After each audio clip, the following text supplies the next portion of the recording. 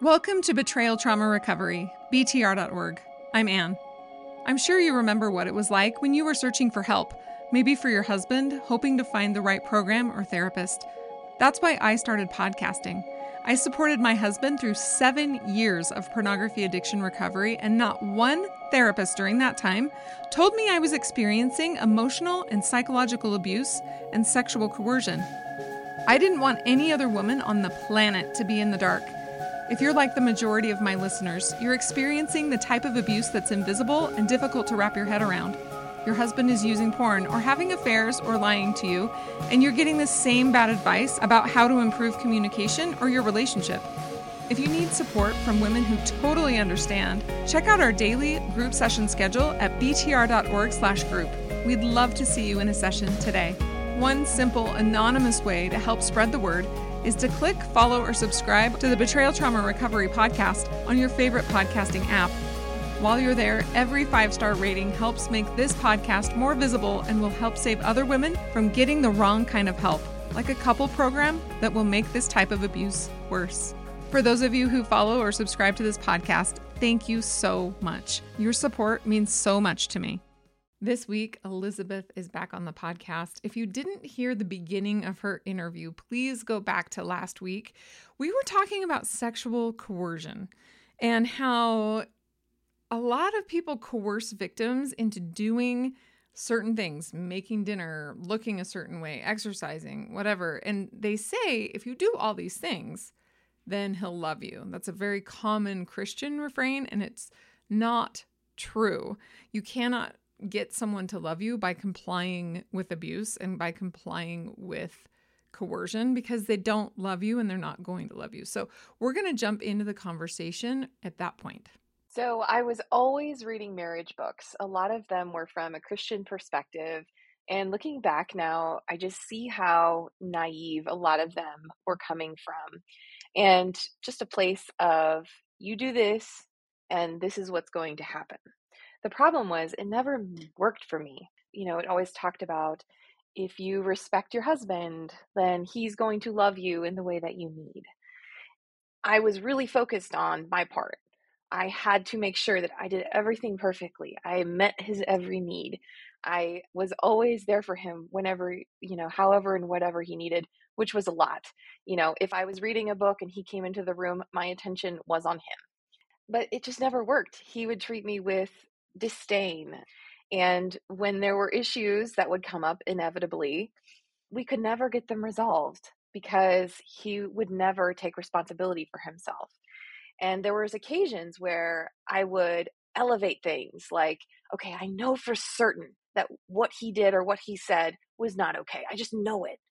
And I would bring that to him and I would say, I'm not, I would kind of have in my mind, like, I'm not going to let this go. I'm not going to just, apologize. Well, he would start stonewalling me. He would ignore me for days on end until I finally relented and just, apologized for whatever my part was and had to let go of whatever, had actually been going on with him and his behavior. I was always the problem. And I internalized that message and a lot of times just distraught that I was such a failure as a wife, and just a lot of times just very discouraged. And that just left me really vulnerable because I was looking for affirmation from outside sources all the time of like, am I even acceptable? And it got to the point where I didn't even feel like I was a human. I felt like I was something different. And that was something obviously I struggled with throughout my life, just feeling like an other, feeling like somehow outside of mainstream society. And this was, along that same vein, like I was somehow worse or different, or my problems had no solution. And he would talk about how he didn't believe in feelings. Like emotions are not logical, they serve no purpose. So how you feel doesn't matter. I got that message a lot. So, like, if I would say, hey, the way that you did this hurt me in this way, and it would be completely disregarded and mocked because he would say that I was so emotional and that it didn't matter and I needed to be more like him, stoic and just such a leader and so strong. And I just needed to do what he said. There was also a lot of triangulation that went on.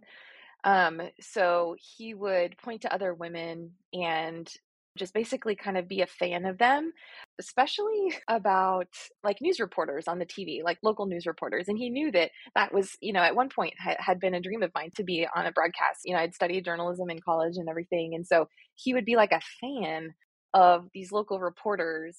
And like, when they'd inevitably move on to another station, he would be like grieving, and I was supposed to be, like, supportive or something, but, obviously it just made me feel like I was lesser than, and, didn't live up to that standard. And whenever there was a situation, like, I would, like, share my point of view, like, for example, our son was playing basketball.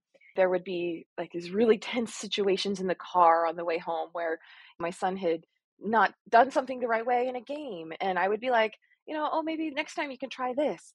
And he would say, "No, don't even do that. That's dumb." And then he would basically restate what I had just said. So it was automatically wrong. And it was almost like it didn't matter what I said. That, like, another example of that is, in dining rooms, the chandelier is lower because it's supposed to be over the table. Well, he had been hitting his head on the chandelier and he just didn't understand why. And I was like, well, we just need to move the table back. And he just automatically said, no, that's not it. And then he paused for a minute and he was like, "Oh." That was, like, one of the very few times I can remember that he actually realized, like, "Oh, maybe there is something to what she's saying." Normally, it was just, "I'm wrong. What I said was stupid. I just needed to shut up."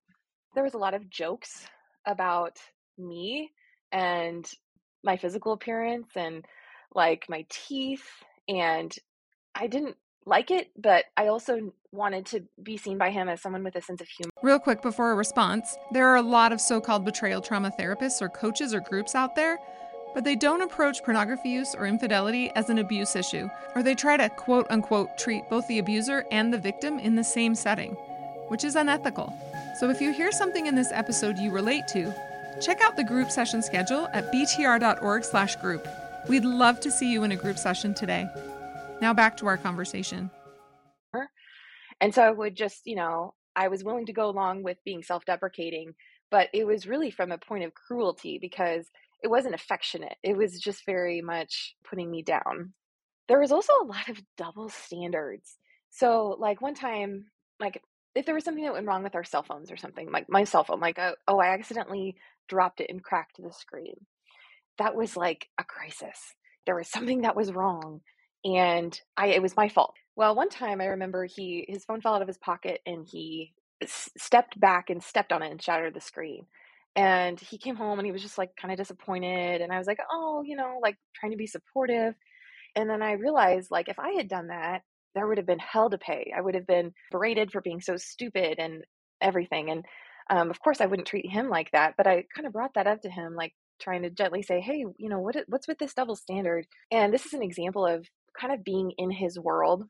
He said, "Well, I'm already harsh enough on myself, and so I punish myself. But you need to be told that that's not okay by me because you don't really think that way." I need to teach you a lesson is sort of Exactly. the abuser way of thinking of it. Yeah. So yeah, there was that double standard there all the time, and he would always have a very convenient explanation for why it made sense. And eventually, I knew there wasn't anything I could do about it. It didn't make sense to me all the time, but if I tried to challenge him on it, it would escalate into an argument and then him stonewalling me, ignoring me for days on end until finally I relented. And another angle of this, and it speaks to sort of the evangelical world's view on sexual relationships between husband and wife. I had this view that I had to meet his needs in intimacy. Like every 3 days, if I was not sex or fulfilling his needs that way, I was falling short as a wife. And as we've established, like I wanted very much to be a good wife. And so he was all on board with that. And it was, looking back now, it was just very mechanical. Like he wouldn't kiss me. It was very much like there was a lack of intimacy in that part of our lives. And eventually he coerced me into doing things that I didn't want to do, but I was stuck between this place where I have to meet his needs And if I don't, I'm going to not be the kind of wife that I want to be. And he was so persistent and full of pressure to make me do things I didn't want to do that I eventually relented. And it was very traumatic for me. And that was actually towards the end. And I was starting to say, to myself, this can't be right. But I didn't know what to Were think. you sharing it with anyone at the time? No, Sorry to interrupt. Were you sharing it with anyone at the time? no. Okay. So do you think that was part of why you didn't know what to think, was because you didn't realize that he had isolated you? Well, I knew that I was isolated. I had very few friends because we couldn't make couple friends because people didn't want to be around him. He had the same friends he's had since high school, and they were people who were willing to go along with what he wanted. And he would always find some reason why other people I would try to bring into our lives, whether from church or from people I knew in high school, like there was something wrong with them. And so, yes, I was very isolated. Now, what ended up happening was I got connected with a group of women through a friend that happened to be married to one of his friends from high school. And she got brought into our little circle. So she was ended up being a way out through this connection to these other groups of friends. And they were really the first people that I was able to connect with throughout my marriage. But before that, it was just always, yes, you were very isolated. I would try to get like involved at our church, like volunteer or do some sort of Bible study, but there was always some reason why I shouldn't do that. Like he wanted, if we would drop our son off at Awana's on Wednesday nights, he would want to take me on a date or something like that. He would want to do something with me. And so I was like, well, I've got to, if he's initiating that, I've got to, do that and not go to the adult Bible study. Yes, it was very isolating. I would have never brought those things up to another person just because I didn't want to dishonor him and I felt like I would be disrespecting him or betraying him if I brought those issues up. His needs and his comfort and everything was much more important than whatever I was experiencing. And also, I mean, looking back, I was so used to dealing with things alone, just not having very much support and just accepting things for what they were and not really knowing any different. I was definitely coerced in that way and didn't know what to do about it.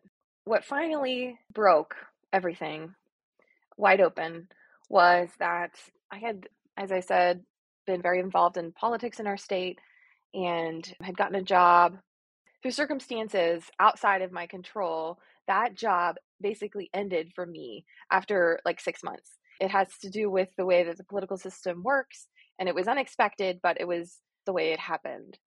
He melted down. He could not handle the fact that I had lost my job and that I was going to be without work or whatever. Now, we weren't destitute by any means, but it was like such an injury to him that this had happened. And what's so interesting is like I'd always sort of thought of him as this leader and like he's got such a strong personality and he's all these opinions and isn't afraid to share them and such a pronounced sense of right and wrong. Well, like in crises, he would like just not be able to function because he was so stressed out or I don't know, had anxiety or couldn't control things. And so that would all get taken out on me. And that's definitely what happened in this situation. So I was the reason why this had gone badly. I could have done things differently. And it was all my fault, of course. And I was trying to tell him, like, you know what? Let's just trust God in this situation. And I think things are going to work out. I'm pretty well respected and there's other opportunities out there. And let's see what we can make happen.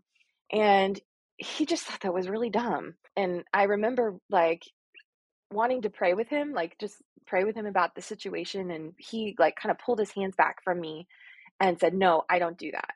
And that was such a wake up to me because, here we are, we're supposed to be this Christian couple. Like, what kind of Christian couple doesn't pray together? Like, but again, there was a sense of shame on me because it felt like I had failed somehow and I had pushed my husband towards these actions somehow. Hmm. Have you ever considered during that time that instead of him, quote unquote, losing it, that he saw this as an opportunity to assert more control and abuse you more because you were vulnerable? I haven't considered that. No. Talk more about that. Just from hearing it, I don't know, but so many people view abuse as like when they lost control. What we know is abuse is when they try to assert control, or they're like kind of are having a good time, sort of. It doesn't look like they're having fun to us because they look angry and bitter and frustrated and stuff, Mhm. but it's like this opportunity for him to truly really abuse you because you've lost your job. Yeah. I mean, very possible. Right? It's kinda like kick them once they're down, and I like to point that out. I'm not sure if that was the case in your situation, but I like to Mhm. point that out because a healthy person would not take the opportunity to try and really, like, assert control and really make sure there's a power differential at a time like this, right? They Mhm. would be trying to build up their Mhm. partner or help them feel good about themselves or something like that. When you say at times of stress, he would really fall apart, one thing I would like victims to consider is during times of stress is when they really wanna assert control. That's when they really wanna dominate. That's when they Mhm. really want to make you feel bad. I mean, just from what you're describing, yes, that was a pattern throughout our marriage where if there was a Mhm. crisis, if there was something that went wrong, I would just want to deal with it with him and we can get through this together. This is just life. And he would use that like to bark orders at me, to make me feel awful for what happened, to just, yeah, like you're saying, to assert control. So I think you're right. It's almost for them, a crisis is almost an opportunity for abuse. Very interesting. It's like a reason to abuse someone. Whereas if you hadn't lost your job, it's really hard to go off on you on how bad of an employee you are or something, right? Yeah, all the things that you did wrong. No, Yeah. that's absolutely right. Yeah.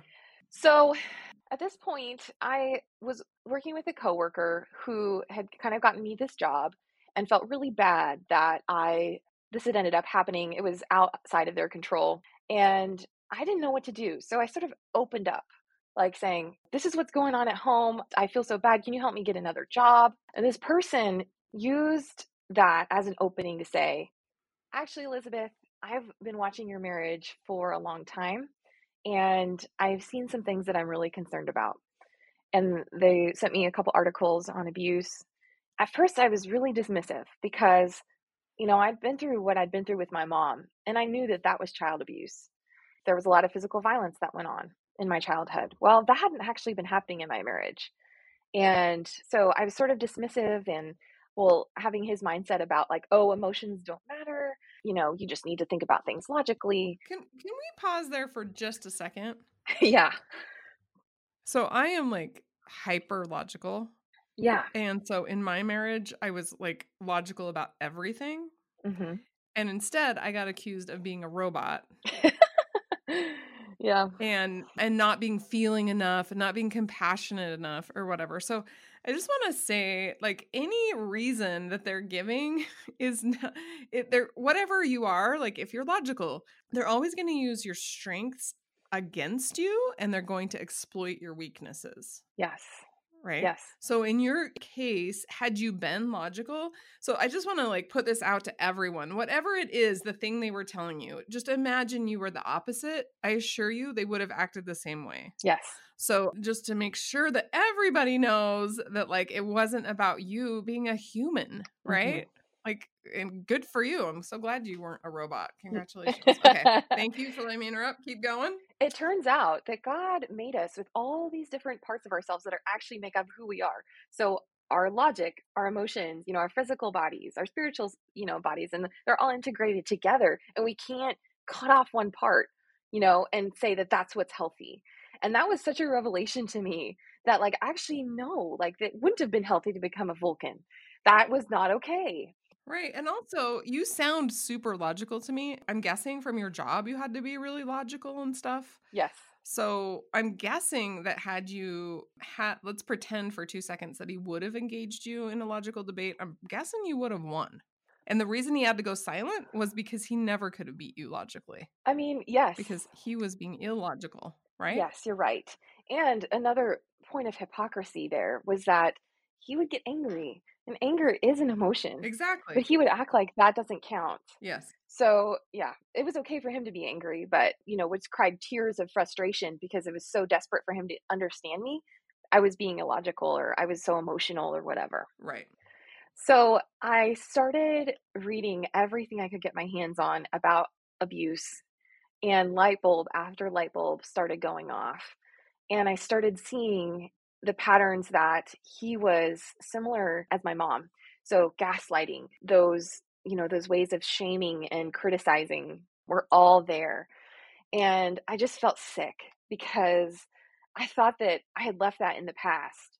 And here it was, I had chosen, at 18 years old, that same path, that I thought I was getting away from by marrying into, his family and having a family of my own.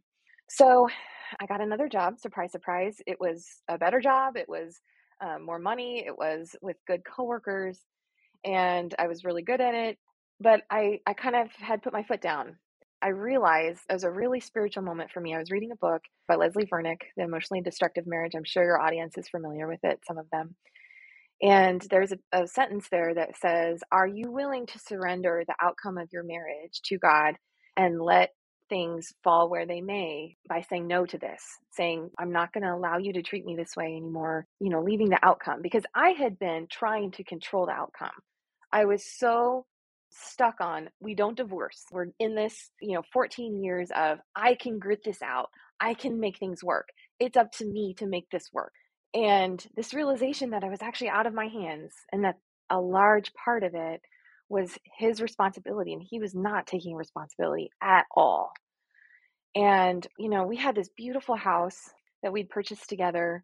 It was kind of a dream house, and we'd only been in there for a couple years. And I realized what it meant to say, I'm not going to do this anymore. I'm not going to put up with this. So I started saying no. I started calling him out on his behavior and saying, you can't say that. I don't want you to say that to me about my teeth. It's not okay for you to basically tell me that I'm wrong about something and just dismiss me out of hand. I'm actually saying something that you need to hear. He immediately noticed that something was different, and his mom noticed too. And what's interesting is that she had always sort of been, really supportive of me. We were good friends, and she knew that her son had issues, and she knew that he didn't treat me very well. And I kind of was like, I'm not going to keep going like this. I'm not going to keep putting up with this. And she understood at that point. Well, there was a couple nights where I had been really being firm on my boundaries, and he called his mom crying. And she came over and was basically like, you've got to do this. You've got to do what he wants you to do. You've got to, you need to stop this silliness about what you're doing. Because, here she is. She's been married 35 years or something. And, marriage is hard and all this stuff. That marriage is hard line is such a lie. Marriage is actually shouldn't be that hard. But we always act like, oh, you've got to sacrifice. You've got to die.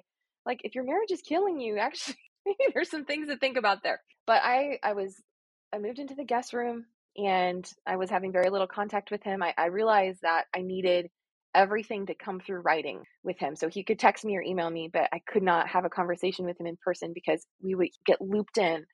And he was so good at manipulating his words and getting me off track and pointing the blame back on me that I would just get so confused.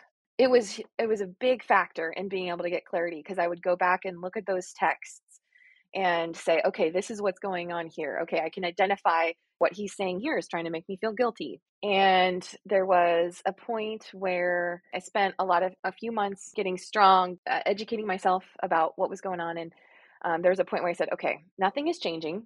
He has not done anything to indicate that he understands what he's doing, that he cares enough to change his behavior. He's not showing any remorse. Or if he is, saying sorry, there's no marked change of behavior. So I decided that I needed to separate out of home, and I wanted him to move out because his parents had an extra bedroom. He could go live with them. I went to my dad and his wife's house, and they lived an hour away at that point. And I called him and said, listen, we're going to separate. I need you to go to your parents' house. And that unfortunately didn't go over well, as I kind of knew it wouldn't. He has the stubbornness of a rock. Like, he cannot be moved unless he is physically forced out of place.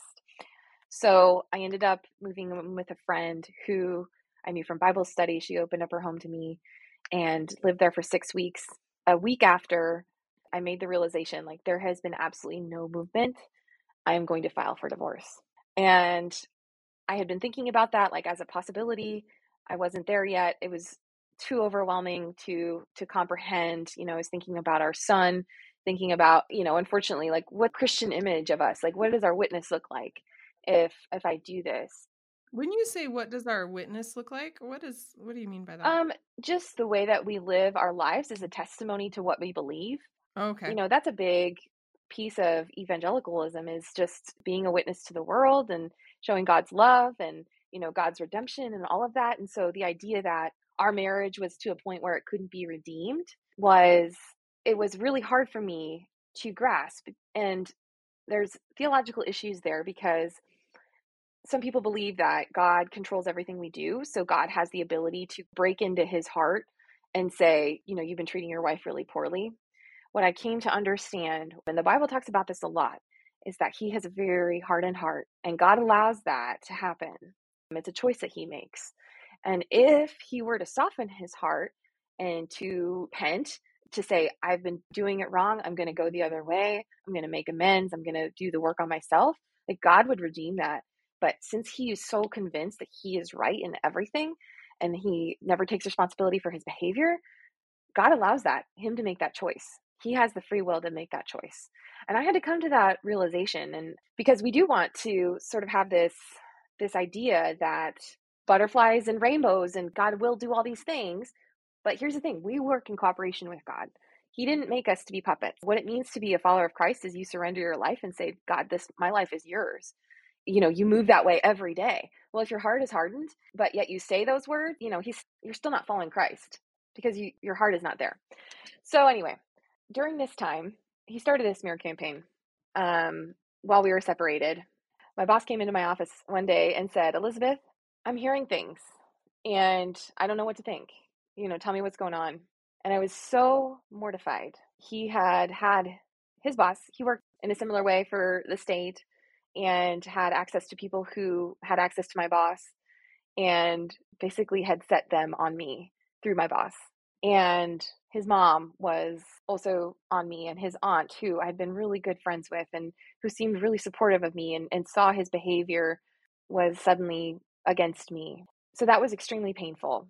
And he was making all sorts of accusations about me, about my motivations, and saying that basically, we just had some communication problems. And here I was causing all these problems and saying all these things about him. And I was devastated, because I was obviously just mortified that it had leaked into my work life, my career.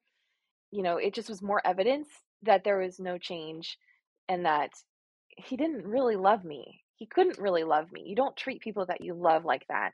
And that was a really hard realization, because we'd always made it a priority to say love you when we got off the phone or something like that. And so realizing, like, those are just words, and then the way he behaved, or even what he's capable of, I don't believe that he's capable of actually loving other people in the way that, love actually means. That was some really hard realizations during that time period. But I ended up being able to move back into our house after about 6 weeks of out-of-house separation. And that was because a judge ordered him to move out for the remainder of our divorce proceedings. We were able to work things out through a conciliator, although I had to sit across the table from him and basically work things out with our son.